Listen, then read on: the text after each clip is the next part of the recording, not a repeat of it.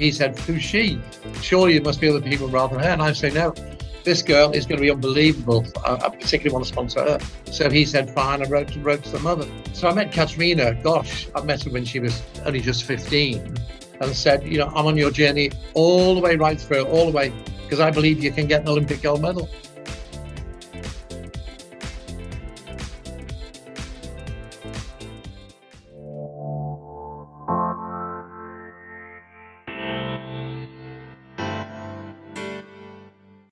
Hello, welcome back to the England Athletics podcast.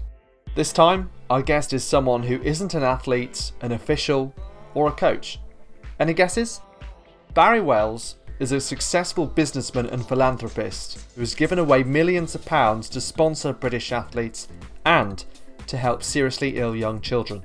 He was inspired to do something special in the build-up to the London 2012 Olympics, having just sold one of his companies for an 8-figure sum of money. In this episode, you'll find out what it's been like to see Katerina Johnson-Thompson benefit and grow from being a little-known teenager to world number one. But there's more to it. Barrie is the grandson of Lat Stones, the world pole vault record holder in the 1800s. His grandfather's legacy seems like a good place to start. On my mother's side, it was a very successful sporting family, of which the best was my maternal grandfather, who was the world pole vault record holder. He went to America. He won the AAU, pole vault America. He won the Canadian title. In the year he retired, I think he had 7 of the 10 highest vaults in the world. So he really was, a big part of the history of the family. And so I'd always been interested in sport. Always been taken along to Anfield to watch Liverpool from a very early age as well. So, and also I competed myself as a 400 meter runner. Yeah, it's a nice bit of history as well. I was looking back, your grandfather, Ernest Latimer Stones, I believe, better known as Lat, 3 meters 57 in 1889. So 131 years ago, if my maths is correct. And, some of those records were set in Southport and places like that. So it's a great piece of history for that part of the world. Well, yes, he held the Scottish pole vault record, which again, he said 1889. He held that to about 1920. And it was really great when the London Olympics were on, because I'd go every day. So I'd see every event every day. And then I'd go back and I'd check at night time, I'd be checking and seeing what had been on. I was watching Holly Bleasdale, as she was, Holly Bradshaw now.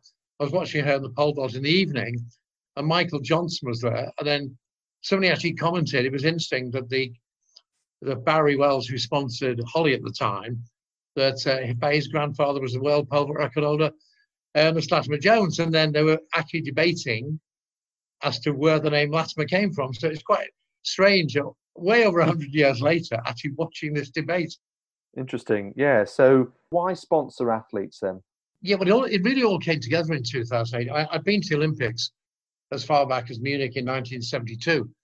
Yeah, I've got to accumulate all this cash and decide, okay, I'm going to set out to give it most of it away. I did schools in India, I did water projects in Africa, and then I'm sitting with my son in the 2008 Olympics, watching athletics. And then I just said, I've got it, London Olympics 2012, why don't I switch the emphasis across to sport and pick out 18, 20 people who either have lost the funding or have never had the funding. I've got some problems on funding, who I think have got potential of getting medals or making the finals in 2012. And that's exactly what happened. So I did athletics, I did swimming, modern pentathlon. I enjoy multi-events. And then I did triathlon as well. So there were 18 athletes over 4 different sports, but the main ones were the track and field. In particular, KJT, Katerina Johnson-Thompson. Now, when we talk about 2012, one of the buzzwords, certainly at the time, was legacy. You can't really pick out someone better who's blossomed since 2012 than KJT. That must be a special for you to have seen the way that she's grown from a young heptathlete with so much promise to becoming Commonwealth and now world champion. Just tell me a little bit about your journey with her. Well, the journey with her went all the way back to when I think she would be 15, 2008. I wanted to sponsor Jessica Ennis because she'd just lost some of her funding because she didn't compete in the Olympics because of injury. So I'd come up with this list, and one was Katerina. So I went off to see UK Athletics and asked them, here's a list of athletes I'd like to sponsor. so they don't think I'm some kind of weirdo. Can you ride first and give them my credentials, which Niels de Vos very kindly did. But except for Katerina, when he'd never heard of her at all, and he was, well, who's she? Surely it must be other people rather than her. And I say, no, this girl is going to be unbelievable. I particularly want to sponsor her. So he said, fine. I wrote to the mother. So, gosh, I met her when she was only just 15 and said, I'm on your journey all the way right through, all the way, because I believe you can get an Olympic gold medal. Two big special parts of the journey with Katerina. One was in 2012 when she had to qualify. She had to get the points to qualify for the Olympics. So we were off going around Europe, going to Italy, going to Czech Republic, looking for heptathletes to see. And I was just so proud when she actually, in Kladno, in Czechoslovakia, she actually got the points necessary to be picked for the Olympic team. And just, she was so excited. Her mother was so excited. The coach was so excited. All four of us were just leaping around with amazement that she actually had at that stage made the Olympics. So that was a big one. And of course, the next one was being in Doha when she won the World Championship last year, which obviously was so well deserved. Yeah, and it had taken a bit of time. Obviously, there is the precedent of winning medals, Jess Ennis and Denise Lewis before, and I suppose that adds a bit of pressure. What did you sense the emotions were during that Doha World Championships? She started off with the wonderful hurdles, and then that was it. And she was ahead, and then she just gradually started pulling away. And I knew it was all over at the long jump. Yeah, I mean, you can never say that because people can trip and get pulled over. I thought, gosh, it's going to be an absolute miracle now if she win the gold, because she would have dropped a bit back on the javelin. But again, she did, a good throw of the javelin.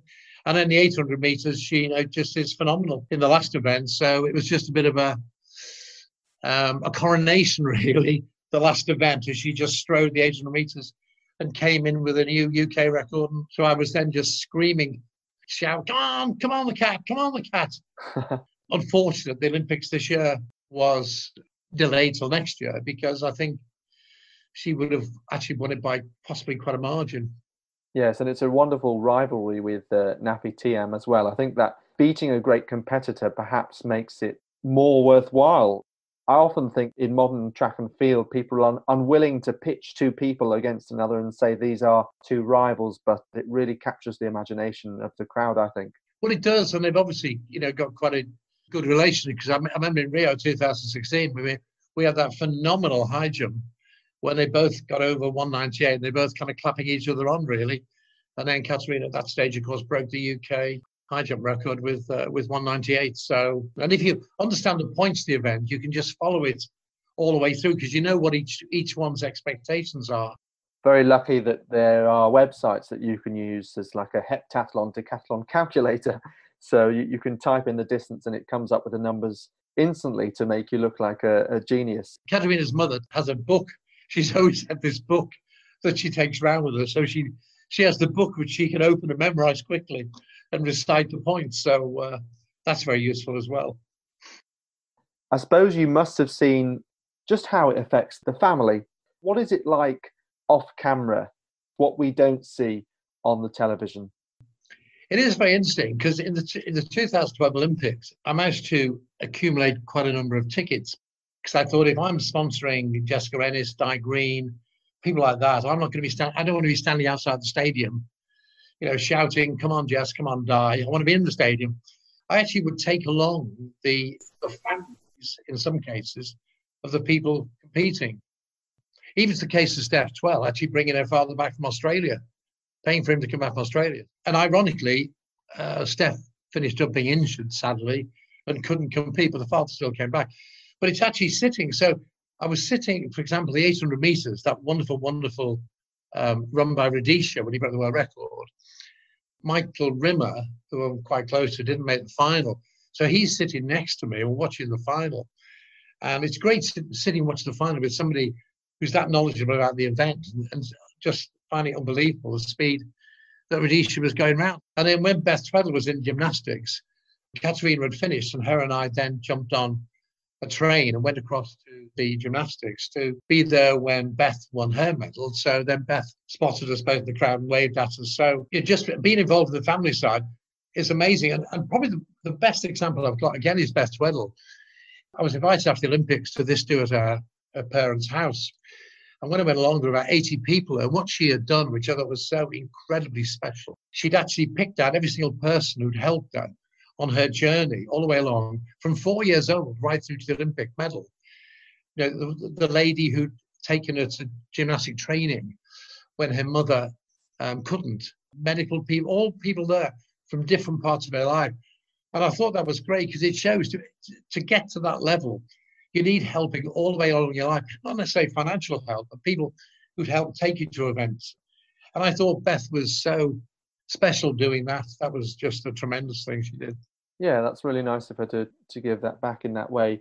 Just on the music, I was thinking on the funding, you do get these incredible requests come in. I mean, before the Olympics 2012, I had this 45-year-old man write to me. He told me that God had told him he would win the Olympic 50-kilometer walk. He never walked in his life, but he said, you know, God has told me I can win the gold medal 18 months' time. And God's told me you will pay me a salary and expenses while I train, etc. So I keep all these letters. It makes a wonderful after dinner speech, but this was me going back to him and saying, well, God's not told me that at all, so I didn't. And then there was another one, this man who said that if you put mild electric currents through thoroughbred race courses, it can improve their performance. And he thought the same could apply to athletics. So he knew that I was sponsoring Jessica Ennis, so he wondered, would I talk to Jessica and Tony Vinicello, her coach, to strap Jess to an electric chair. And every morning and night, they put a small electric current through her body to help flush lactic acid out of her system. I mean, I've got so many of these that are absolutely extraordinary. And then even getting them from nations. I mean, before the Olympics, again, 2012, I had a small country which will remain nameless, contacted me and said, if I give them £25,000 to fund their small team to the games, they could get me a ticket for all events and I could march with the team. And I sort of pointed out that as a slightly overweight, middle-aged person, I would look out of place walking with this team of young, thin athletes. And they said, oh, no, he said, our team is virtually entirely officials, which I thought said it all, really. But so you do get some very, very strange requests. Hi, my name is Abigail Irosaru, and you're listening to the England Athletics podcast.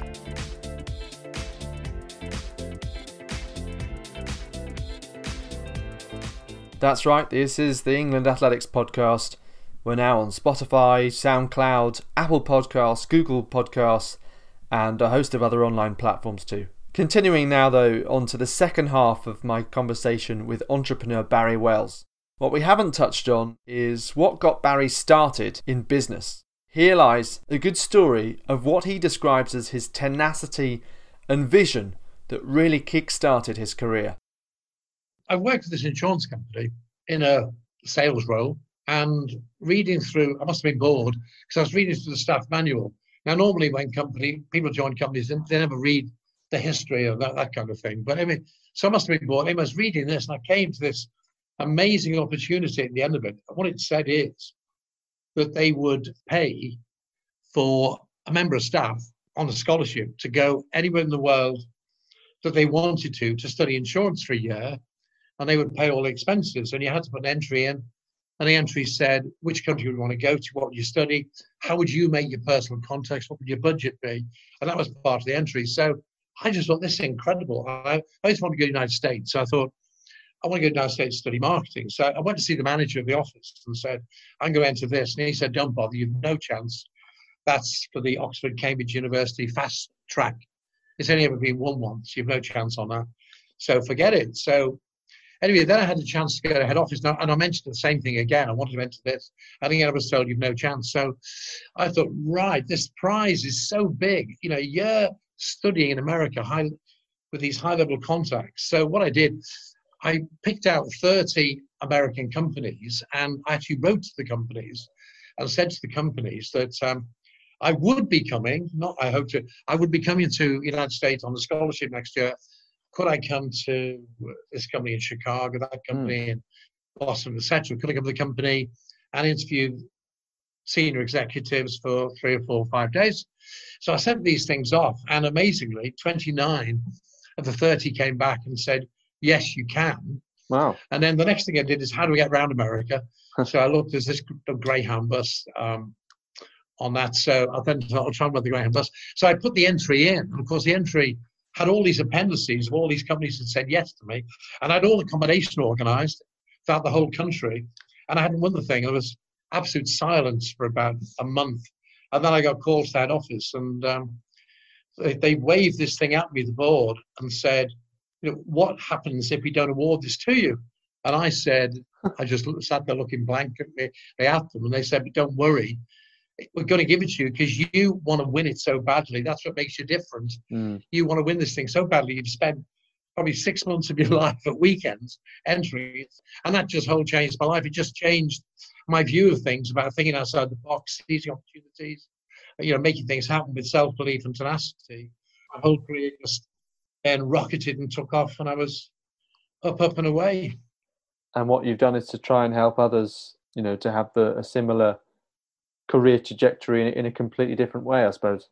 Well, yes. And particularly, I used to get all the athletes and swimmers and modern together once a year for a dinner, and then we'd all talk. Di Green was there. Di Green just won the world championship. Why is Di Green? Why is his attitude going to the Olympics that I only want the gold medal, whereas other people we hope to make the final? He was the world champion, the European champion, and the Olympics. He wanted the gold medal, that kind of thing. So it was getting that interreaction going. But then, of course, the Olympics came, and Di had injury issues, but still competed. And he got 2 fourths. He was 4th in the 400 hurdles, and he was 4th in the 4x4. So, which must be one of the hardest places to be, 4th in the Olympics, but twice. What do you think they learned off each other? It was just great, just sitting back and watching them talk, watching, swimmers talk to athletes, and we'd arranged the seating as well, so they're all mixed. The first one, I think Jodie Williams would only be 16, and Katrina was 17. There was a swimmer, Anne Bachman, who was only 15. So some young ones there who went on to, do good things. Or there were senior people like Liam Tancock, the backstroke swimmer, who had loads of world championship medals. But we actually worked out how many medals we had. I think the room had about 81 world, Olympic or European medals. It was just, a phenomenal number.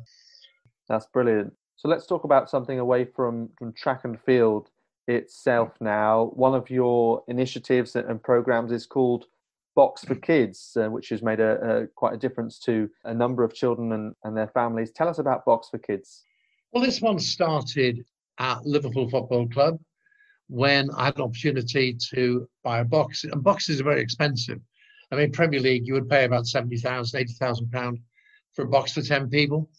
So I thought what I would do is I would get a box at Liverpool Football Club. I'd pay for a box, and then I would take 4 children with a guest who were seriously ill or disabled or terminally ill children, that I would take them to every single game. So every single game, it wouldn't be friends, it wouldn't be family, it would be me taking seriously ill children from Alder Hey Hospital. I wasn't sure I'd be able to cope with it emotionally at the start, because so many of these kids have actually very, very sadly have died, and I've been to funerals. So I wasn't sure if I could cope with it emotionally, but I found the kids were just so happy on the day. And it was so happy with the family. And afterwards, kids would say via the parents, this has been the best day of my life. They'd make videos. Kids would make me cakes. Kids would send me presents. I'd get hundreds and hundreds of cards. And so I just thought, this has been so successful at Liverpool. What I now will do is I now will go and see if I can get boxes donated, because they are so expensive. I'll see if I can get boxes donated all over the country. So, and I've now got something like 150 corporate bodies or people who've got venues, boxes in stadiums, things, actually do give me boxes. And so literally just under 10,000 children and their families have been to these events. And I suppose the really biggest one has been the Jockey Club, because I made a presentation to the Jockey Club. All I was saying is, can you let me have a box? They own about 15 race courses. They said, well, you can have 2 or 3 boxes a year in every single race course that we own. Kids could present the prizes to the winning jockey, the winning trainer, the winning owner, which is just an incredible experience for the kid. They let the kids put on the silks of the jockeys. they'd take the kids down to meet the horses in the stables. It just has been so special. So it could be somebody big like the Jockey Club, or it could be the Farnborough Air Show, which picked us out as their charity. We take something like 300 kids to the Farnborough Air Show, and then they go on planes and they're lifted into planes by the American Air Force, and the Red Arrows come in to see them. And if we take them to entertainment arenas to see things like Strictly, we would then get the Strictly cast to actually come in and meet the kids. And then there was one where there's a magician called Dynamo, and I discovered that he had Crohn's disease. So what we did, we had an event which he was the star at, and all the kids who went had Crohn's disease, and he came in to see the kids. The big athletic one was an amazing one, because UK Athletics have very kindly given me a box every year when the anniversary games are held in the Olympic Stadium. So, but one year, it was the year Bolt was competing, and he was warming down. And what happened is Niels de Vos came in the box and took the kids down onto the track, showed them where Bolt had started, walked the length of the track, went into the warm down area where Usain Bolt came across and was joking with the kids. That's brilliant. And sometimes it doesn't take that much of someone's time to make a difference, really, and make a big difference to some of these children. In the New Year's Honours list this year, you were appointed MBE for services to seriously ill children. That perhaps is one of your proudest moments, knowing that difference has been recognised. Well, yes, it was. What wasn't given for my business achievements, anything like that. It was purely given for what I'd done for the children. And that was interesting because it was awarded to me by Prince William. So you've got about 2 minutes. You walk up to see Prince William, and he's very well briefed. And he sort of mentioned box for kids instantly. And he said, "Where have you got boxes?" And I said, "Premier League, I've gone all over the place. Man City, Man United, Liverpool, I could go on." I said, "But not at Aston Villa." He just burst out laughing because, of course, he's such a big Villa fan. And you get a video, and this was captured on the video, him laughing away and saying, "Not yet, not yet, not yet." I'll certainly be going to Villa when all this is over, the virus, we're off again, and actually saying Prince William has said I can get a box at Villa. So how does it work then when you get an MBE? You get a letter and then you're told a date, maybe a small group of you waiting in line? How does it work? Well, yes, there were about 50, of which 3 of them were from the England team, including Ben Stokes. So there were a combination. I mean, quite a few were military, quite a few were charity like myself. So you get the letter beforehand and you're invited to the palace, and it's just all beautifully organised. But I was really lucky because I heard last Christmas. And so it's on February the 25th. Everything closed down about less than a month after that. Before that, I'd been to Downing Street. I was having these very mysterious messages from Downing Street. They were saying to the staff, "We want to follow Box for Kids closely," but they wouldn't tell me why. But it went on and they wouldn't tell me what it was. And then I got told on December the 23rd, would I be at a Dancing on Ice event that was held at the O2? And they still wouldn't tell me why. And they said, "Oh, Theresa May is very interested." So I assumed Theresa May was, for some reason, going to turn up in the box to meet the kids. I'd sort of told the kids that somebody very, very special was coming into the box. I hadn't told them who it was. And I literally was travelling down, and I still didn't know if she was coming in the box. And I was travelling from Euston Station down to the O2, and I got this phone call from the palace to say, "You have you've won a thing called a Points of Light Award," which was invented, I think, by George Bush, and David Cameron introduced it. And the Prime Minister picks out their best charity for the day. On that one particular day, December 23rd, I was the special charity of the Prime Minister. So I still thought she'd come to the box. And I said, "Is she coming to the box?" And Downing Street said, "Oh, no, she's not coming to the box. But I just thought I'd tell you, if I get the box, and the kids all want a celebrity." I thought, what do I do? And I then thought, well, can I get a member of the cast? Can I get Mickey Mouse to come in the box? Somebody from Disney to come in the box. So I was kind of working away on that and doing that. Because, of course, the kids would probably appreciate seeing Minnie Mouse rather than seeing a politician anyway. So at the end of the day, it all ended quite successfully. Yeah, Interesting. Many proud moments over your career, and we talked about KJT earlier, but I wonder, Barrie, whether your knowledge and experience in different sports has made you think differently about maybe how certain sports are better funded. What do you think of the way that athletes, track and field athletes, are funded today? I just think the whole thing is far away too medal driven. The funding which goes out to the individual sports is, of course, based around how many medals they think that individual sport will win in the next Olympics coming up. So that directs the way the money is given to the sport. So you might get a sport like basketball, which we're not that successful in, but it's a sport in the inner cities. It's a very diverse sport. And I think it's a great sport. And there's so many people do basketball, but basketball, I think, gets very, very, very little funding because it won't do particularly well in the Olympics. Whereas the ones that do, of course, are the ones that you would expect, the rowing, the sailing, things like that, get massive support, but they're very upper class educated sports. I mean, there's been some good work done on this to show the profile of the different sports, but I think the money should come down more to the grassroots. It should be partly medal driven, but that's not the beginning and end of it. Obviously, the sports are then picked out who are going to do the best. They get the most money. And then the money within the sport is then given out again to people who they think will do well. And you could get a case of relays, take the 4x400 meter relay, you could get people who would be 7th and 8th ranked in the UK, but they're there in the relay squad. And they're getting £25,000 a year. They're getting overseas trips. They're getting all the medical. They're getting all sorts of this stuff. And I think that money could have gone further down the line and helped more at the grassroots level, more helping the coaches, which again will come through in more medals. I just think it's too medal driven. Understandable and interesting to hear your reflections on that. We've talked about many of your projects. What's next for you, do you think? One is making box for kids bigger. I've already taken it overseas. We've got it in Singapore. It does the Singapore Air Show. Trying to persuade more companies to make us their charity.